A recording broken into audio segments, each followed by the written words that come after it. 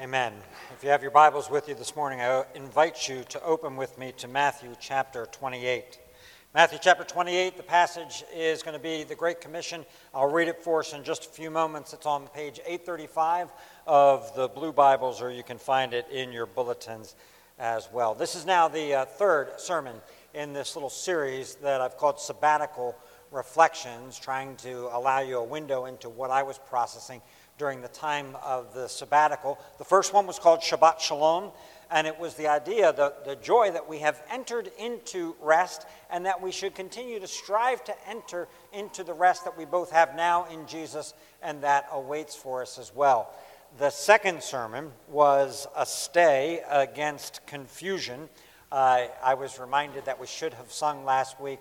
The hymn that we sang is the second song today, because it said in that, "He then is all my hope and stay." That's why we sang on Christ the solid rock this morning. But a stay against confusion, and that was about the blessing of having a good, solid, confessed faith together as a people, and a day given to us by the Lord that allows our souls to rest. And so, if you will, you can think of it this way: having established a good, refreshing rest, having firm stay lines on the mast of a sailboat, today's sermon is going to be more directive. What then do we do?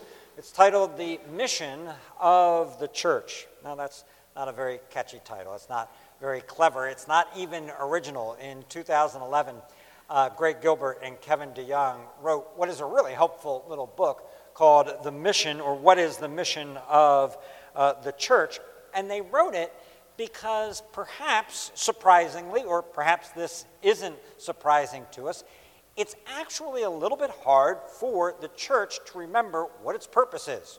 What are we doing here? Why are we gathered together? Why has God assembled us? But when you reflect on it, perhaps it's not so surprising in this sense. Think of all of the letters that are written in the New Testament addressing churches that, in one way or another, have gone astray, have veered off of a path some way, and so one of the authors is writing to them saying, listen, you guys have gone off and you need to recalibrate, you need to recenter yourself into the purposes of God for his church. For example, think of the letters to the churches in Revelation 2 and 3. Those are efforts by the Lord to say, listen, church, you can go astray, you can veer off course, you need to recenter and recalibrate yourself according to the purpose for which God has created his church. So we need these recalibrations, and today the text that we're going to use for that is a great one. It is the Great Commission.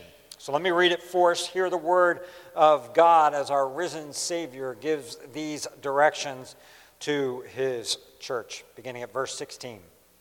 Now the 11 disciples went to Galilee, to the mountain to which Jesus had directed them. And when they saw him, they worshipped him, but some doubted. And Jesus came and said to them, "All authority in heaven and on earth has been given to me.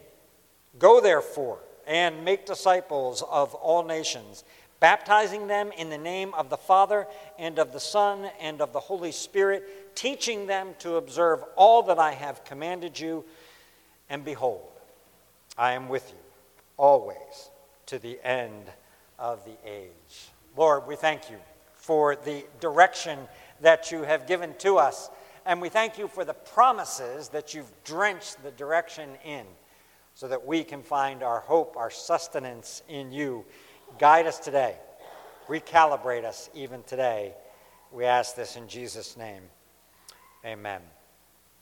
As I preached in the first sermon after the sabbatical, I said that the primary goal that I had for this sabbatical was to rest. And of the various types of rest that I mentioned there, mental rest was one of the goals that I had. You're generating a lot of things as a pastor, and every once in a while it's good to be able to step back and to consider and to let your mind rest, and then to begin to fill your mind up again as well. However, the reality is, of course, you can only rest so much. you can only do so much of that before you want to start doing something, or at least start thinking about something. And graciously and helpfully, the Lord, in the midst of this sabbatical, also provided a focus for this sabbatical by giving me an opportunity to teach at Westminster Seminary. Now, he's not here today, but providentially, Rob Edwards, who preached for us a couple of times while I was on the sabbatical, Rob Edwards, pastor and professor at Westminster, was going on an academic leave at the same time as my sabbatical, and so we made a deal. The deal was I would teach some of a course that he had, and he would preach a couple of times here in the church, and that's what we did.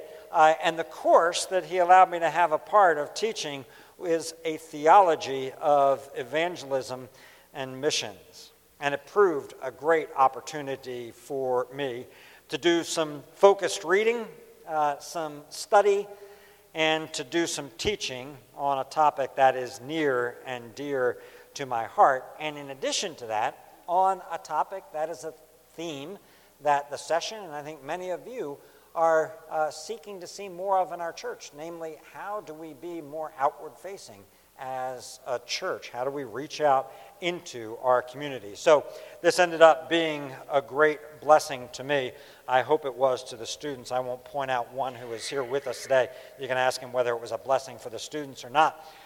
I'm not sure there is a clearer text in Scripture than this one here in Matthew 28 to set before us the purpose of the church, to reorient our understanding of the purpose of the church. And in just a moment, I'm going to take a look at this passage that is before us and articulate for us a threefold mission of the church from this text. But before we do that, before we look at this text, I have to do a little bit of prep work for us, lest we misunderstand today. Think of the things that I'm going to talk about right now as kind of presuppositions or prerequisites for understanding and owning the mission of the church. Two prerequisites for us then. Two presuppositions that we have to understand. Here's the first. The church is a thing. The church is a thing. Profound insight there for you. The church isn't everything. The church isn't nothing. The church isn't whatever we want it to be. The church is something. You can identify the church. The word doesn't mean any group of Christians who happen to be gathered for any particular purpose. In Scripture, the church has a structure. The church has a mission that is given to it. It has a purpose. It has people who are a part of the church or people who are not a part of the church, people who are inside the church and people who are outside the church, people who are members of the church, organically body part members of the church, and people who are not members of the church. It's an identifiable thing. You can address the church. You can address the leadership of the church. You can write to a church. The best analogy that I can use to describe this or to illustrate what I'm talking about is one that is found in Scripture as well. And I think it's helpful to us even in its simplicity, and perhaps because of its simplicity. The analogy is to marriage. Marriage is a thing. It's a thing that has an identifiable people to it, an identifiable structure to it. Purposes for marriage are given. And so, when you go to a wedding ceremony, the pastor will say, this ordinance has been instituted by God. This isn't something that mankind thought up, but it was instituted by God in the state of man's innocency. And it has as its purpose the enrichment of the lives of those who enter into it, the propagation of the race, the extension of the church unto the glory of God and unto the enjoyment of those who are entering into the marriage, unto our happiness. Standing next to someone, and forgive the simplicity again of this, standing next to someone doesn't make you married to that person. living with someone doesn't make you married to that person. The church is the bride of Christ.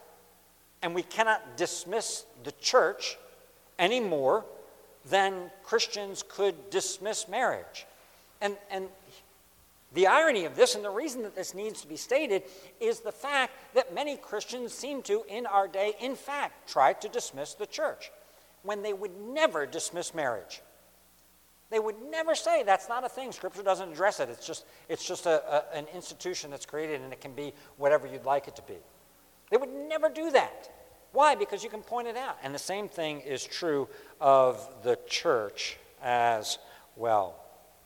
In our day, there are, frankly, many people who see the church as an optional extra. We are people who enjoy our individual freedoms, and we want to transfer that individual freedom into this idea of the church and then redefine church by removing anything that makes it identifiable as something, by removing the borders of it and thus creating this kind of jellyfish view of the church, that it's like Play-Doh. You can craft it and make it and shape it into whatever you want, and if you don't like what you made, you squish it all back up together and you remake it into another shape with which you are more comfortable. And I say that for reasons that we need to understand that the church is a thing, but because some might look at this text of the Great Commission that I've just read for us and say, hey, Pastor, by the way, you're talking about the mission of the church. There's no mention of the church in this text. This is just kind of something that's floated out there as an idea to people who believe in Jesus. But as it relates to the church, nothing here about the church, which would be to miss the fact that these are the very men, the 11 disciples, plus the one who would be added in Acts, and then Paul himself.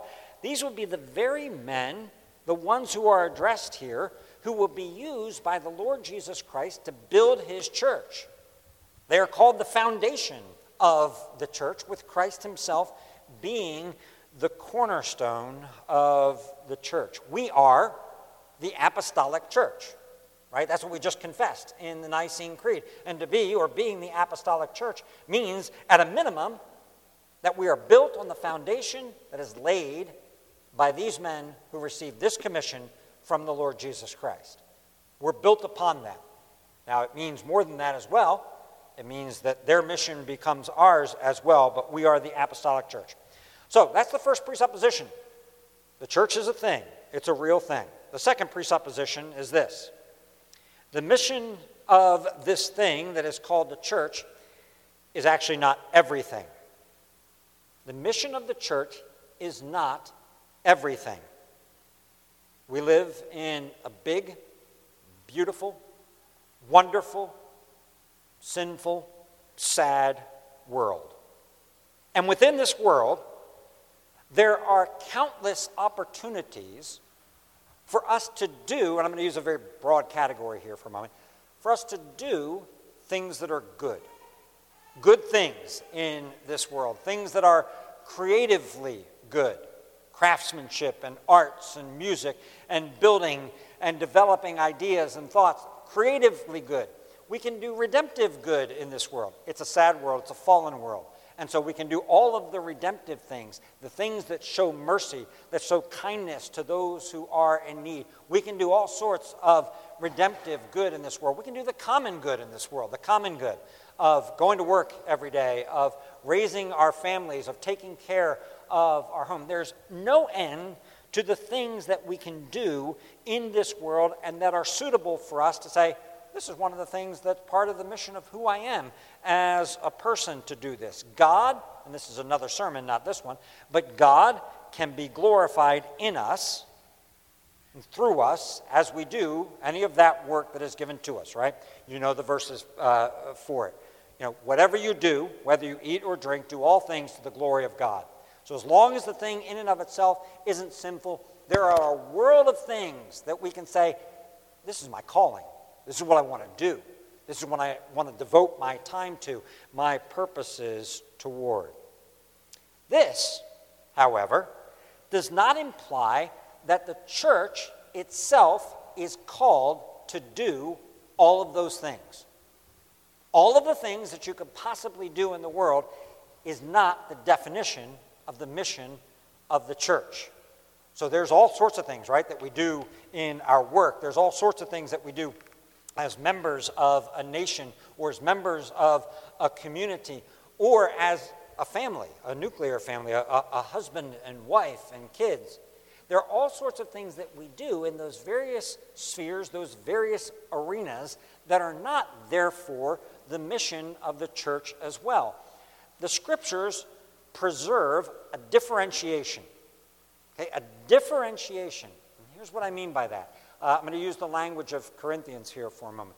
A differentiation between what we are called to do as we come together, okay, as we come together as the church, and particularly as we come together as the church in worship, there are certain things that we do in that setting, but it provides the differentiation within the church of things that you might do as the church when you're gathered together, and even as the church is separated from one another, not in worship, in other words, but also the things that you do in your lives that actually aren't under the sphere of the church, that are good things, part of the mission that you have, and yet they're not necessarily under the responsibility and the oversight of the church.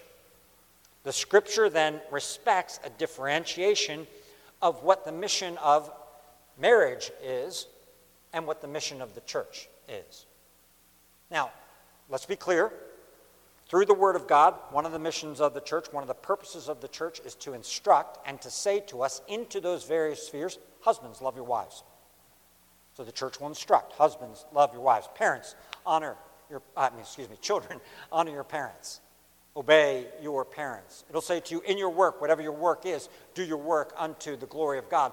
So the church instructs into that sphere without necessarily owning or being responsible for all of the things that you have in that particular arena. In other words, there's a respect of a differentiation in what a thing is and what its mission is. Here's the reason that that's important. The reason that that's important is that today, if you go on various church websites and you look at what a church is doing, you'll see that the church, and now I'm talking about the evangelical church, and even in some senses the Reformed church as well, is beginning to collect unto itself all sorts of purposes, all sorts of ideas, all sorts of things that could be done in this world. In other words, it's kind of taking this approach. It's taking the approach to say, well, if this is God's world, and God is the one who rules this world, then we as the church are the ones who ought to see that God's rule is extended in this world, and it bleeds into all sorts of areas. Most particularly, it's seen in it bleeding into overcoming all of the ills that exist in a particular society. So it's this idea that the church is encroaching into missions that belong to other arenas. And what I'm trying to say here is, in order to understand the mission of the church, you have to understand it's not everything. The church isn't supposed to do everything. There's a lot to be done, but we don't have to do it all as the church, qua church, okay? Make sense? Good stuff to do. We don't do it all as the church. So, with those two presuppositions then, we can ask the question, what's the mission of the church? For what purpose, to what end does Jesus say, I will build my church? We will acknowledge two grand purposes. You can put it either way, however you'd like to. Love the Lord your God with all your heart, soul, mind, and strength. Love your neighbor as yourself. Glorify God and enjoy him forever. We'll acknowledge that those are the broad purposes of God and say, within that, then, what belongs to the church? That's the big picture. What's our piece of this as a gathered church? The bride of Christ, the beloved, the apple of his eye, his body. And that's what we find in the Great Commission. The resurrected Lord Jesus Christ, the God-man, has now, something has happened with his resurrection. He has now received. To receive is to receive something you didn't have. Prior to his resurrection, Jesus didn't have this. Now he has received it. What has he received? He's received all authority in heaven and on earth. It has all been given to him. Now, as the eternal Son of God, the second person of the Trinity, the Son always has all authority, right? But he's received it now as the God-man. The God-man, the incarnate God-man, has now received this. He had to do all that he came to do. He had to come into this world. He had to become incarnate. He had to love his Father perfectly, obey his Father perfectly, suffer on behalf of his people, die for his people, be buried for his people, be resurrected from the grave. And now he says, the Father has bestowed upon me, the God-man, all authority. All authority in heaven and on earth. The mission rests right there. It rests on that authority. He has been raised the Son of God in power. That's what how Romans 1 describes it. And so now the Son of God in power comes to his disciples, to his apostles, his beloved nascent church, to give the mission. Mission part 1 then. The mission, the first part of this mission, the ultimate part of this mission is seen not so much as in a command here, as in their response. When they saw him, they worshiped him. When they saw him, they worshiped him. It isn't stated here as a purpose, but it is shown to be the end. The body of Christ has as its first mission the worship of God as a gathered people. As a gathered people within this world and throughout this world, the church is an outpost of worship. That's what we are. We're the place where God is worshiped. And wherever we gather in his name, we gather around the world for the purpose of worship. We're no longer confined to one nation as we were before, but we are a community of people covenanted together, covenanted to God, gathered to worship God. God is seeking such people. That's what he said to the woman at the well, right? That's what Jesus said to the woman at the well. But the hour is coming and is now here when true worshipers will worship the Father in spirit and in truth, for the Father is seeking such people to worship him. That's what the Father is seeking, true worshipers. Now, in just a moment, I'm going to speak of the second purpose of being sent into the world with the gospel of Jesus Christ. But to understand even that second part of this mission, I want us to say that it only makes sense within this first part. The second part only makes sense if you understand that worship is the first part. Now, I hate to tread familiar ground here, but I have to give you a quote that I have given to you a number of times and that others have as well, because I've never heard it stated any better nor more clearly than John Piper stated this. John Piper opens his book on missions with these words: "Missions is not the ultimate goal of the church. Worship is. Missions exists because worship doesn't. Worship is ultimate, not missions, because God is ultimate and not man." Our purpose, number one, is to be a worshiping community of God. When they saw him, they worshiped him. One little comment after that, but some doubted. That's a fascinating comment. We'll put a bookmark on that one, and at some point come back to it. But some doubted. All right, this leads to the second part of the mission. The second part of the mission, Jesus speaks to them, wrapping them up in his authority, in verse 18, and in his presence, at the end of verse 20. And he says to them, go therefore, and make disciples of all the nations, baptizing them in the name of the Father and of the Son and of the Holy Spirit. What do we want to call this part of the mission? We can call it the sending, right? As the Father has sent me, so I am sending you. We can call it the commissioning. This is the commissioning part of the Great Commission. We can call it evangelism, taking the good news and telling it. We can call it missions, which is to say, go with it. Go with it and take it to all of the nations. Perhaps we can call this part of the mission the gathering. The gathering. Jesus wants us to gather with him, to gather unto him. Jesus said, if you don't gather with me, you scatter. He wants us to gather with him. And his disciples are not only commissioned to do so, they are not only to be the gatherers, they are the gathered. In one sense, they are the very picture of this mission fulfilled, because when Jesus came, and if we looked at all of the book of Matthew, which we'll do, I'm actually going to be preaching through Matthew when we get there, when we get to the new year, we would see him calling these disciples and saying to them, follow me. And as he calls them and as he says to them, follow me, he is gathering them up together. And right here is a picture of it as well. They gathered unto him. They came to him at this spot. They are the gathered gatherers. They are recipients of the gift of salvation in Jesus, and they become distributors of this very gift as well. That's our mission. That is the mission of the church. Whether we are the church in Jerusalem or the church in Ukraine or the church in Conshohocken, it is the mission that we have as the church collectively. Jesus, the sent one, sends us into the world. And he says, tell them. Tell them about the good news.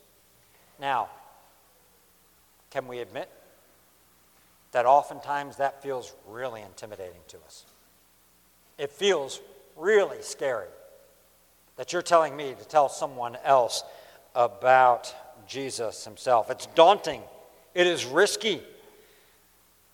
That's why I had us read that passage from Daniel earlier in the service. To see the courage of the witness that is demonstrated there. We could be delivered. But if we're not, we're still not bowing down. And God is still God. The world isn't easy. We may end up in the equivalence of a fiery furnace or a lion's den, facing odds that seem impossible. But that is why, verse 18, all authority, and verse 20, behold, I am with you always to the end of the age, are so critical. It is through us that the Lord Jesus Christ extends his call to the nations. Evangelism, or missions, or gathering, it's not an important activity.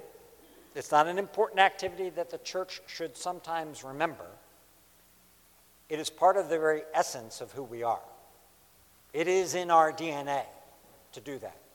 It's in our very constitution to tell people the good news of Jesus Christ. The third part of the mission, then, is found for us in verse 20. Teaching them to observe all that I have commanded you. This is implied, or at least included as well, in the idea of making disciples. The calling of the church is not merely to make converts, but to make disciples, helping people to grow, to mature in their faith unto love for the Lord, love for one another, serving, caring one another, caring for and loving the people who are around us as well. We can call this purpose that Jesus is giving to his church the purpose of equipping. The purpose of equipping or discipling. Or an older term might be useful, the term of perfecting. Here's how it's stated by Paul in Colossians. Paul writes this, "Him we proclaim, Jesus namely, warning everyone, teaching everyone with all wisdom, that we may present everyone mature in Christ." That's the mission that he has, to present everyone mature in Christ through the teaching. And then the classic text that we have in Timothy. All Scripture is inspired by God and is profitable. Profitable for what? For teaching, for reproof, for correction, and for training in righteousness, that the man of God may be perfect, complete, equipped for every good work. There's every good work in the world to be done. This is the place where you get equipped to do every good work that is out there to do. These three then, worship, gathering, and equipping. These three, in a living, dynamic interaction, are always the purpose. They are always the mission of the church. And I say living and dynamic and interacting with one another, that is exactly what is happening right now. We are worshiping God. You are being taught from the Word of God what is the mission of the church. And if you are here not as a believer today, come to the Lord Jesus Christ. Come and join. Hear the call to come and join Christ and his salvation that is offered to you, his saving grace that is offered to you.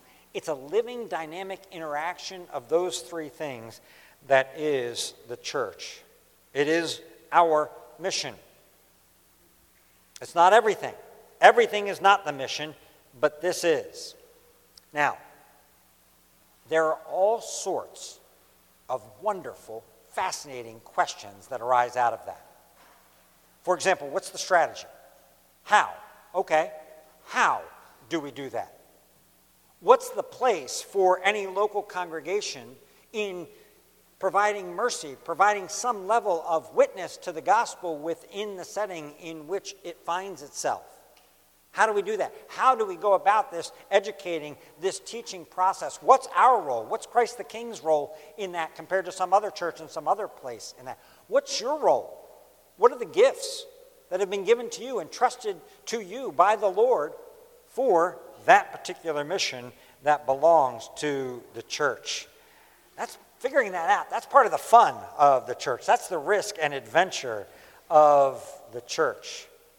But I think when you start with those three purposes given by the Lord, it is clarifying, it is liberating, and I hope it is empowering for us as well. This sermon on the Great Commission has not been preached in order to make you feel guilty. Okay? That is not the purpose of this sermon. Many of you are doing these exact things in beautiful and extraordinary ways. The last time when I preached on the discipline of evangelization, I got these great stories coming from you afterwards about opportunities that you've had. This sermon is not to make you feel guilty. It is to recalibrate us, though, and say, these are the purposes for which God has created the church. It was great to be with seminary students on the cusp of their own ministry, trying to be equipped, and they're full of zeal. It was invigorating for me. But Westminster's not the church. This is the church. This is the bride. This is the body of Christ gathered together. We're the ones who have this mission. Westminster has a different mission, a very narrow slice of this pie. We're the ones who have this mission that we've just described in these three ways. May God, our God, fill us with zeal, with creativity, with courage, and joy as we engage in this mission together as his beloved church. Lord, help us. Help us to serve you, to love you, to know what you would have for us as a church. Help us to have courage, to be willing to risk for the sake of your name, for the glory of your kingdom. And we pray this in Jesus' name. Amen. Stand with me. Let's respond. 444.